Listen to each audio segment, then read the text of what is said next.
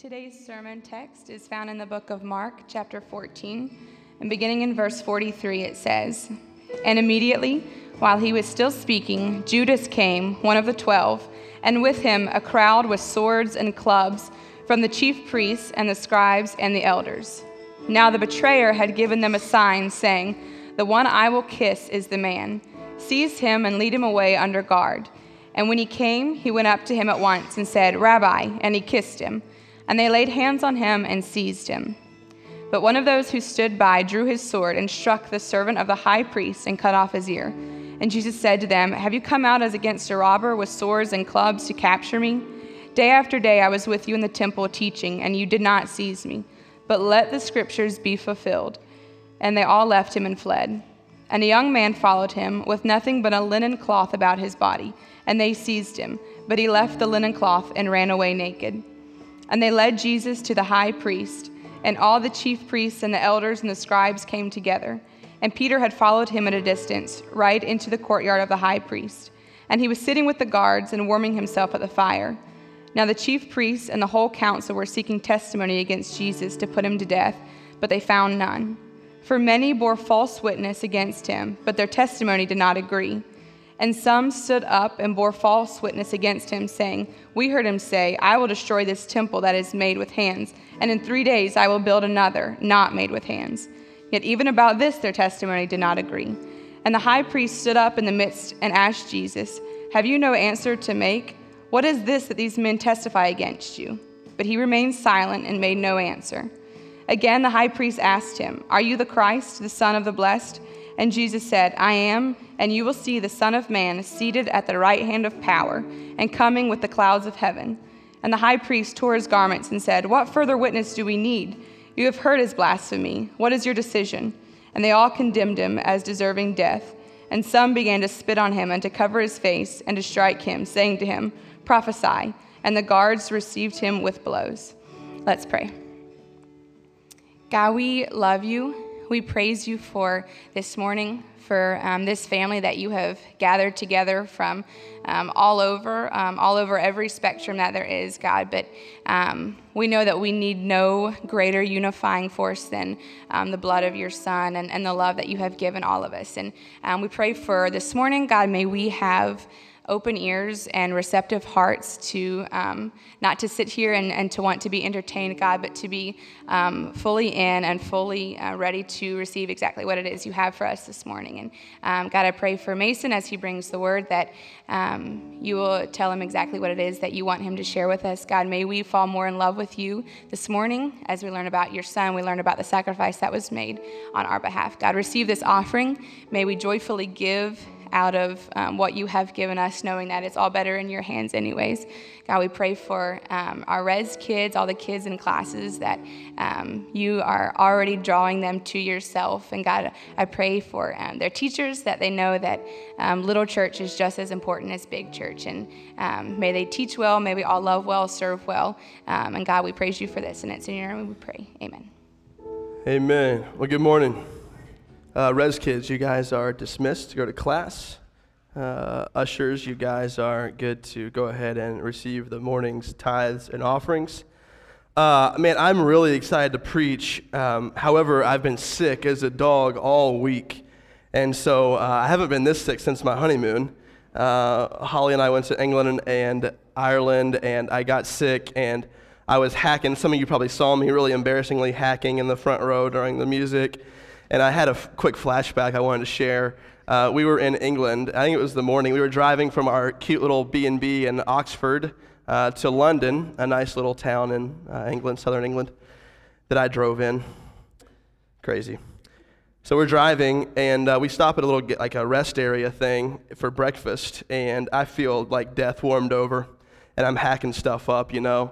I'm a big American guy, attractive American guy, but a big American guy nonetheless, and so we're sitting at this rest area having some food, and this really, really proper English lady comes up with her son, and her son's on the phone, and she's sitting kind of like a little too close to us for considering how empty the building is, and I'm just sick, and I hack. I don't know she's there, and she goes, "Oh!"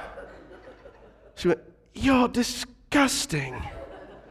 And I was like, Yeah, 1776. I don't really care. And then, oh, you are disgusting. Did you hear that? To her son, did you hear this kid? Oh my God, we got to go. And she gets up and leaves.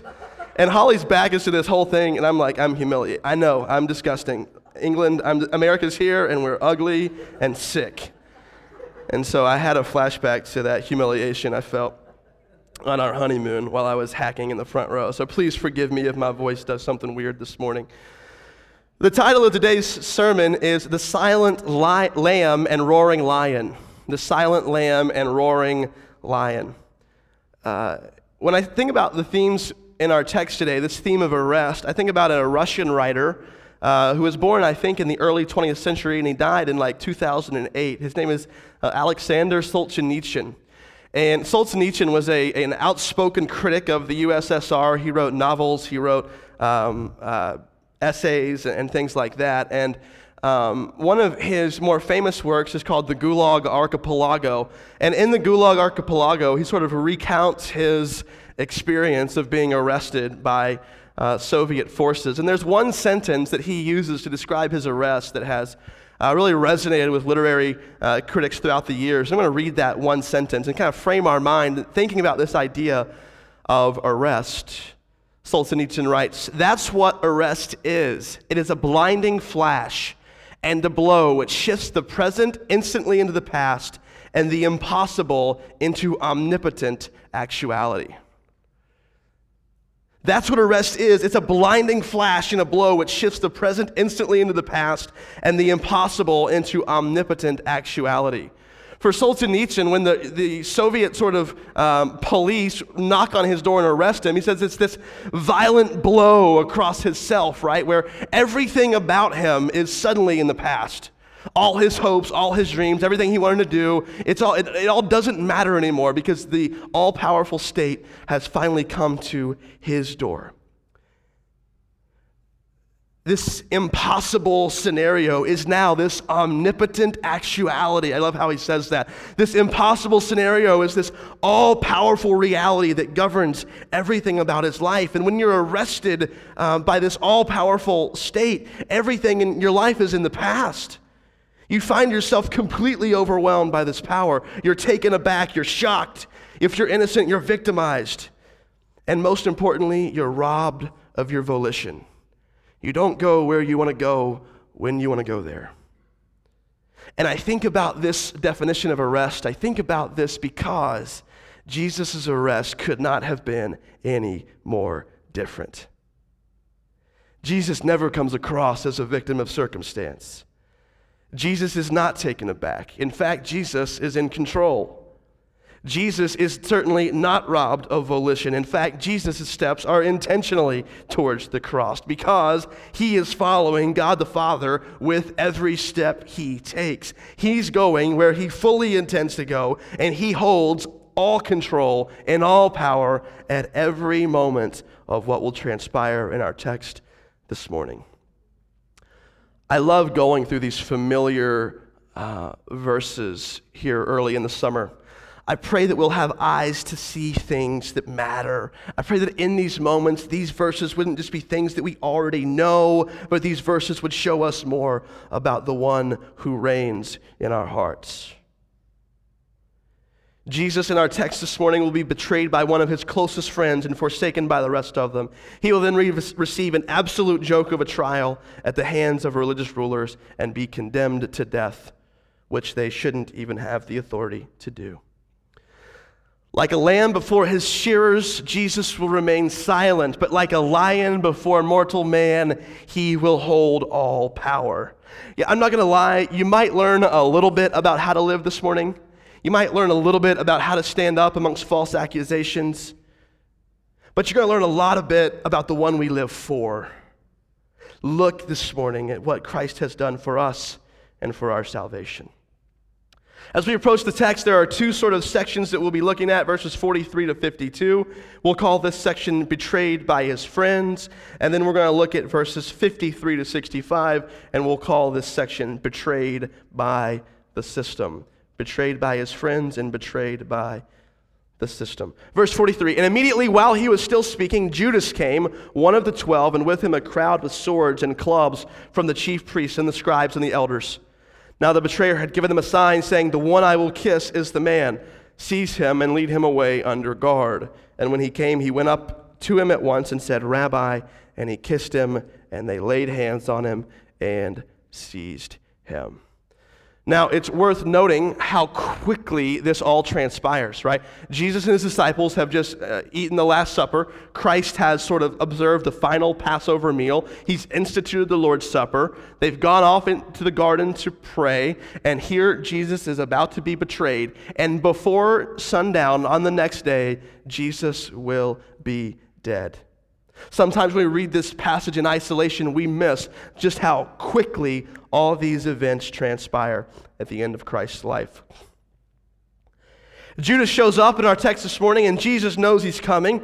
Remember, the religious rulers are trying to kill Jesus, but they got a problem. Just a little bit ago, Jesus has come into town, and a couple 100,000 people probably have been like, hail the King of the Jews, right? The Messiah has come, Hosanna, Hosanna, Hosanna. He has come. And so that Jesus is a profoundly popular figure. He's done incredible works and preached sermons and messages that have resonated with the common man. And so the religious rulers know that they're going to have a tough time killing Jesus sort of publicly, especially during the Passover. They needed a mole. They needed a traitor. They need someone who's on the inside to turn on Jesus. And how about that? They got one. Surely this was not happenstance. So Judas comes with a gang of bruisers who are going to make sure they get Jesus back to the Sanhedrin. We're going to talk about the Sanhedrin in just a little bit. But you'll see there is so much irony in this text. You'll see that in a moment. How does Judas betray Jesus? With signs of honor and affection. I said you might learn a little bit about how to live this morning. One thing you might learn is that it's possible to show signs of honor and affection while having a rotten heart. It's possible to show signs of honor and affection while having a rotten heart. He comes and he kisses Jesus with this sort of gang of this sort of quasi-police force that has come from the Sanhedrin with Judas. After he kisses him and addresses him as a rabbi, they seized him. And then verse 47 is odd. It's sort of next level stuff here, man. A particular disciple, Mark doesn't tell us who this is, picks up a sword and slices a servant's ear off. Now, Mark doesn't tell us who this is. But if we had to guess, who do we think it might be? Could it be Peter? I think so. John's explanation of this sort of scene in the Passion narrative is really, really good. If you want to flip over to John 18 in your Bibles, he sheds some light, in my opinion, on why Judas might have felt so empowered to just rise up and hack this brother's ear off. Right? I mean, Peter goes full Mike Tyson on this brother, and like why and how and what's going on. But in John 18, look with me in verse 4. In verse 4, then Jesus, knowing all that would happen to him, came forward and said to them, whom do you seek? They said, Jesus of Nazareth. Jesus said to them, I am he. Judas, who betrayed him, was standing with them. When Jesus said to them, I am he, check it out. They drew back and what? Fell to the ground. They drew back, and the text says they fell to the ground. What an incredible moment this is of mortal man in the presence of holy God. The people who come to arrest Jesus, when Jesus says, I am he, they just fall out right there on the ground. And so I just wonder, and again, I'm putting John's gospel with Mark's gospel, which sometimes is helpful, but sometimes isn't. I just wonder if Peter sees this happen, right? And he's like, oh, this is it, man. This is game time, right? And Jesus says, I am he. They fall out, and Peter's like, man, I'm so glad I brought my sword, you know? And so he pulls his sword out, and he goes to fight because Jesus and his disciples are going to overtake these guys by force. They're laying there, and Jesus hacks his ear off. I think Peter very possibly gets a little ahead of himself. John tells us this guy's name is Malchus. He's a servant of the high priest. And Jesus says to Peter, what? Put your sword away. shall I not drink the cup the Father's given me? Not put your sword away, we're going to go play nice with these guys. Not put your sword away, they've won, it's over. Not put your sword away, let's defer to these authorities. No, he says, put your sword away, shall I not drink the cup the Father has given me? Because I'm going, Jesus is saying, of my own volition. Don't stop me. Peter, this is not what you think it is. Yeah, we're going to win this thing, but we're going to win by losing. Yeah, Peter, we're going to live, but we're going to live by dying. Peter, they're not taking me. Peter, I'm giving myself up as a ransom for many. Peter, there's a cup that I have to drink, the cup of God's wrath. And if I don't drink it, there's no one else who can drink it. And if there would be anyone else who could drink it, there's no one else who would drink it. Let's go back to Mark's gospel in verse 48. Jesus addresses these guys. Jesus says to them, have you come out as against a robber with swords and clubs to capture me? Day after day I was with you in the temple teaching, and you did not seize me, but let the scriptures be fulfilled. Jesus says, are you treating me like a common criminal? Like, why'd you bring all these people? What do you expect from me? Do you think I'm going to run away? Do you think I'm going to fight back? I mean, Peter's got some issues, but I'm not going to fight back. And if you've ever been sort of maligned or accused of something you didn't do, think about multiplying that times infinity. And here is the Son of God, God in flesh, God incarnate, being treated like a common criminal. Jesus sort of exposes their hypocrisy. He says, why are you coming here in the middle of the night? I've been teaching publicly here for 2 weeks, right? I've been teaching publicly for 3 years. At any point in that time, you could have come and arrested me. Why here and why now? But nonetheless, what does he say? Let the scriptures be fulfilled. At every twist and at every turn, at every seeming loss, Jesus is saying, they're not taking me, I am going. Jesus says, why didn't you guys come at any other time? Maybe when I was in the temple, maybe when I was over here, maybe when I was at this house, maybe when I was feeding these people. Why didn't you come then? But you come right now. Nevertheless, let the scriptures be fulfilled. Jesus is saying, you're here because you are part of a plan that you don't see. You're part of something bigger than what you think is going on. You are just pawns in God's redemptive plan. What you're intending for evil, I am using for the salvation of the world. Verses 50, 51, and 52. Verse 50 is a simple sentence, and it has notes of resignation in it, right? And they all left him and fled. And they all left him and fled. We see sort of the fight or flight response to conflict that humans tend to have on full display right here in the garden. Peter is fighting, and then they're all flying. They're all getting away. They're all leaving Jesus. One would betray him, but all would forsake him. And then there's this really odd insertion in verses 51 and 52. And a young man followed him with nothing but a linen cloth about his body, and they seized him. But he left the linen cloth and ran away naked. What's this mean? I don't know. There is some speculation about what this means. So church tradition, which in sort of our tradition is really, really helpful but not authoritative, says that this was possibly Mark. Church tradition said this was possibly Mark. And some go on to say, and I wouldn't put all my chips on the table believing this, but some say that this is all happening at Mark's home. That the Last Supper was sort of served, and Mark's mother, who's an early believer, that she and her family were one of the leaders who stood up and said, you can host this here. And so it's quite possible that there was a commotion of people, and Mark is sort of at home and wants to see what's going on, and he comes, and then even he flees away naked. But that's pure speculation. We can't know that. However, I think that it serves a literary function in this text. The literary function is to show the complete and utter desertion of Christ. Even the bystander, even the guy who has nothing to do with him, wants nothing to do with him. Anyone who's associated with Jesus has left Jesus. Jesus has been forsaken by absolutely everyone he loves. And all alone, he leaves with the guards.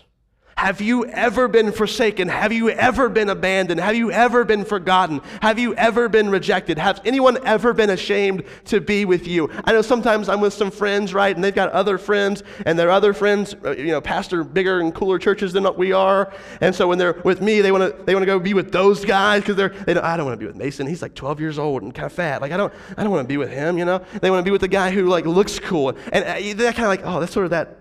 Oh man, he doesn't think I'm awesome, Have you ever been rejected by other people? Have you ever been deserted by other people? I want to introduce you this morning to Jesus, who was forsaken by everybody he loved. Not only was Jesus betrayed by his friends, in verses 53 to 65, he is betrayed by the system.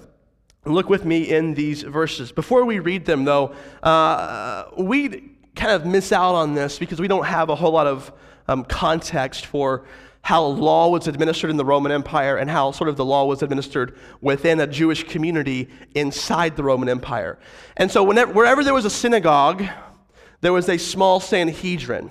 And so what this Sanhedrin was a gathering of influential Jewish men and the community who would sort of be arbiters of cases that would come before them. So maybe like a divorce type of filing or something like that that deals with religious and civic life would come to the Sanhedrin and they would rule on it.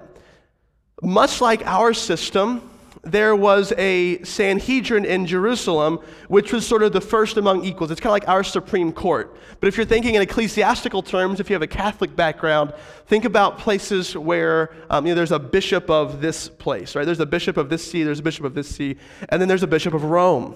The Bishop of Rome is just like all the other bishops in one sense, but in one sense he's not, right? Because the Bishop of Rome is the Pope. That's kind of how the Jerusalem Sanhedrin is working. There's all these little Sanhedrins in all these neighborhoods where there is a synagogue, but the Sanhedrin in Jerusalem is sort of like the Supreme Court Sanhedrin. It's the first among equals Sanhedrin. It's the sort of seat of all the other Sanhedrins. And the sort of legal practices and legal philosophy of the Sanhedrin is described in Deuteronomy. And then it's explicated in another Hebrew text called the Mishnah.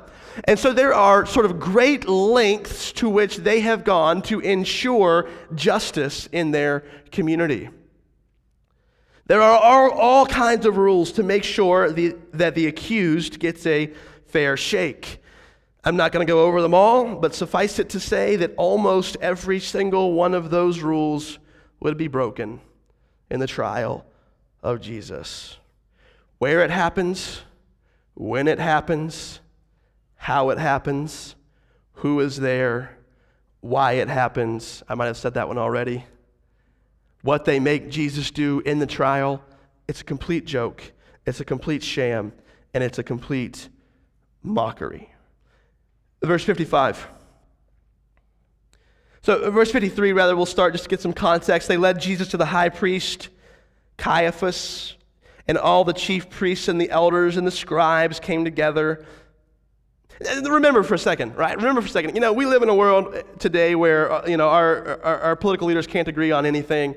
It's like that here, too. That's not a new phenomenon, right? The Pharisees and Sadducees, they hated each other. They did not get along at all. The Pharisees were sort of your religious right type of people, and your Sadducees were sort of your wealthy progressive type of people. The Sadducees denied the resurrection. They denied supernatural power, whereas the Pharisees believed in supernatural things, and the Pharisees were much more like the common man of their day. So you've got the Pharisees and Sadducees who see each other as political, religious, social, and mortal enemies. But they have convened a secret meeting of political and spiritual enemies in the middle of the night to exterminate a common threat, and that is Jesus. So they call all these guys who normally wouldn't agree on anything together.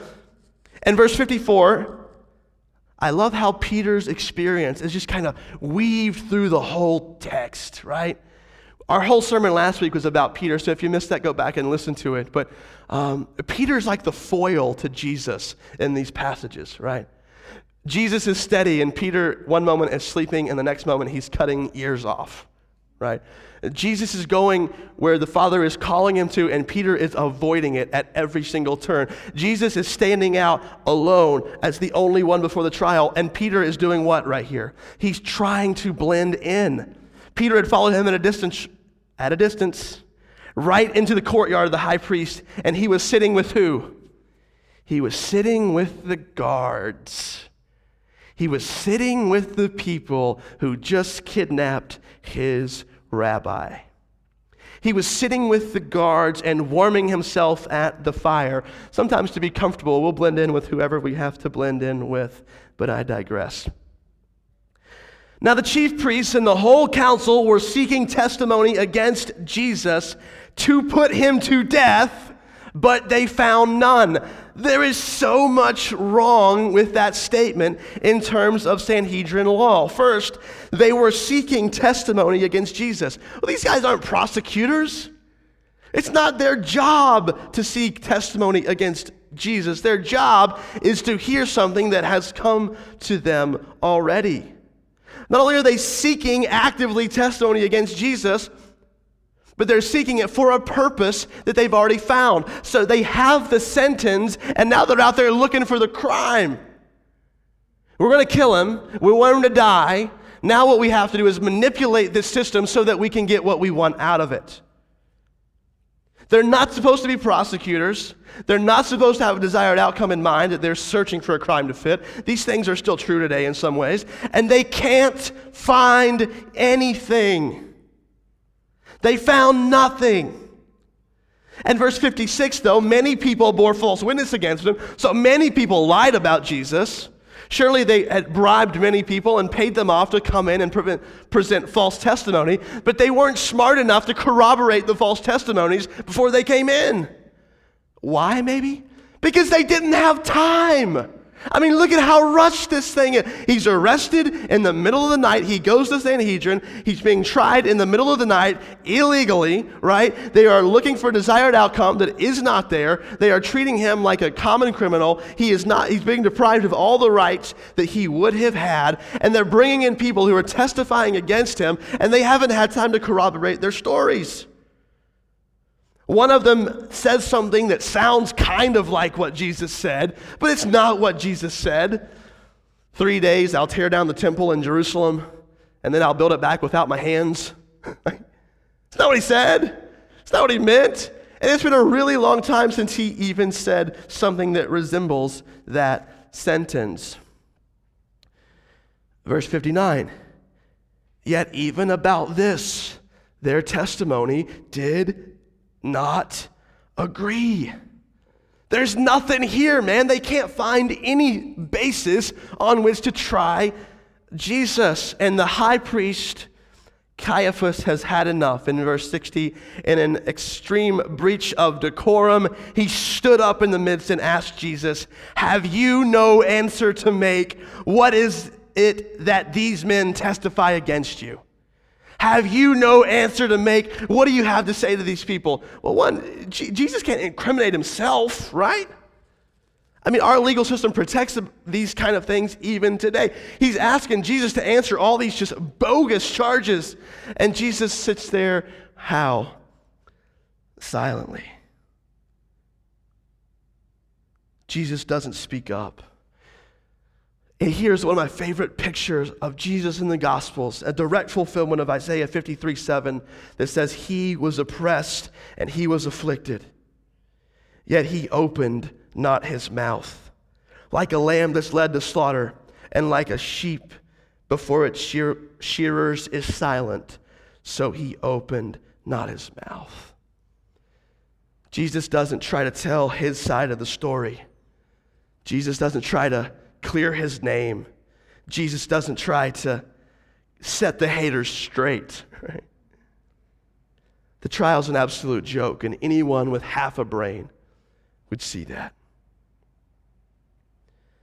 61, sort of part B in 62, the high priest is not going to take his silence as an answer, and the high priest asked him, "Are you the Christ, the Son of the Blessed?" And Jesus said, "I am. I am. And you will see the Son of Man seated at the right hand of power and coming with the clouds of heaven." I absolutely love Jesus' response here. This is why the sermon is titled "The Silent Lamb and Roaring Lion," because in humility and in grace, but in full power, he's asked, "Are you the Christ? Are you?" And Jesus says, simply echoing the words of Moses, or echoing the words of God to Moses, "I am. I am. And you will see me again. I am. I am, and you will see the Son of Man seated at the right hand of power. You will see the Son of Man seated at the right hand of God and coming with the clouds of heaven." As he stands before this court of man, this absolute joke of a court of man, Jesus says, "I am God, and you will see me again, and I will be your judge. And you will not judge me with unrighteousness, but I will judge you with righteousness." I love that Jesus has on his mind, hours before his death, what's ultimately going to happen. I will return. I will come back on the clouds, and I will reign forever. Verses 63 and 65, look at this self-righteous display of anger. Verse 63, "And the high priest tore his garments and said, 'What further witness do we need? You've heard his blasphemy. What's your decision?' And they all condemned him as deserving death. And some began to spit on him." This is the religious rulers, right? And they're spitting on him. They began to spit on him and cover his face and strike him, saying, "Prophesy!" And the guards received him with blows. There was an Old Testament prophecy where the Messiah would be able to sort of see blindfolded, be able to prophesy blindfolded. And so they made a mockery out of this. They put a blindfold on him, like, "Hey, prophesy!" Like he's a circus elephant or something. "Hey, prophesy! Prophesy, Messiah! If you're the prophet, show us how cool you are. Show us how powerful you are. Do it." Spitting on him, kicking him. And some of the greatest beating and most humiliation Jesus ever received was at the hands of religious people. In fact, without religious people, we have to wonder if the cross would happen at all. And I think in some ways, religious people are still doing that to Christ's body, the church, today. But I digress. Don't miss the irony here. God is charged with blasphemy.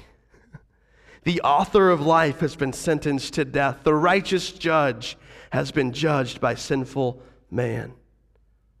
Under a cloak of darkness, the light of the world has been arrested, and after an unjust trial, the way would lead to the cross, the life would be taken, and the truth would seem dark. Worship team, if you guys would please lead us to the table, and we will follow you in just a moment. This is a sacred text in the Christian tradition, but don't miss the humanity of it as we read it today. Because when you feel all alone, when you feel an existential loneliness, when you feel like no one knows and no one cares and no one gets it, know that you are not alone. When you're maligned, when you're the victim of a system that is set out against you, when you are the subject of gossip, when you suffer at the hand of sinners, remember you are not alone. Jesus has walked that path. Jesus was betrayed by his friends. Jesus was betrayed by the system, but Jesus never failed. Jesus never lost his integrity. Jesus never sinned. Jesus has succeeded where we have failed. And Peter is trying to hide throughout the whole text, and we're a whole lot like Peter. We failed just like him. Church, I have good news this morning. The silent lamb is the roaring lion. and you will see him at the right hand of power, coming with the clouds of heaven. We're going to take the Lord's Supper this morning. We take it every other week. It's a sort of a significant part of our worship services. And I want to confess something to you about it after I take a drink of water, because I'm about to throw up again.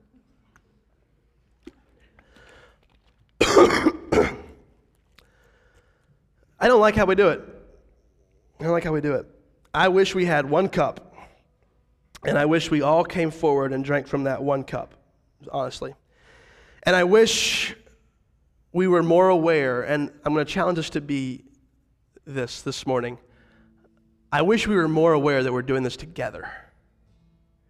You're doing this with everybody in this room who's a Christian.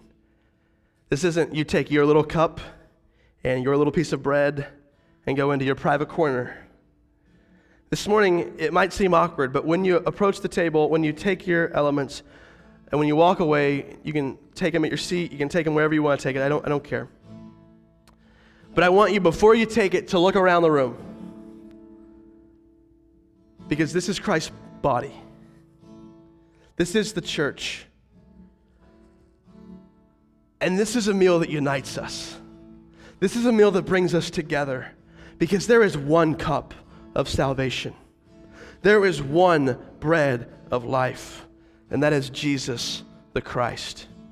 If you're not a believer, Jesus went through all that we talked about this morning to reconcile us, to reconcile you to God. He loves you. He sees you. He cares about you. If you are a believer, your greatest challenge this morning isn't to know more about a passage that is familiar. Your greatest challenge this morning isn't to leave here and do better. Your greatest challenge this morning is to rest in the one who loves you, the one who died for you, and the one who Christ will come home to receive. Would you pray with me? Father, we marvel at Jesus this morning, where so much spiritual growth happens when we take our eyes off ourselves and transfer our eyes to Christ. And so this morning, exalted in our text, we see Jesus, the innocent one accused of blasphemy. We see him like a lamb before his shearers stand silent. But like the Lion of the tribe of Judah, he is calmly and confidently say, I am the Christ, and you will see me at the right hand of God, and you will see me coming in power. May we see this Jesus this morning. May we love this Jesus this morning. And may we leave with our hearts calibrated towards a better story, your story. In Christ's name we pray. Amen.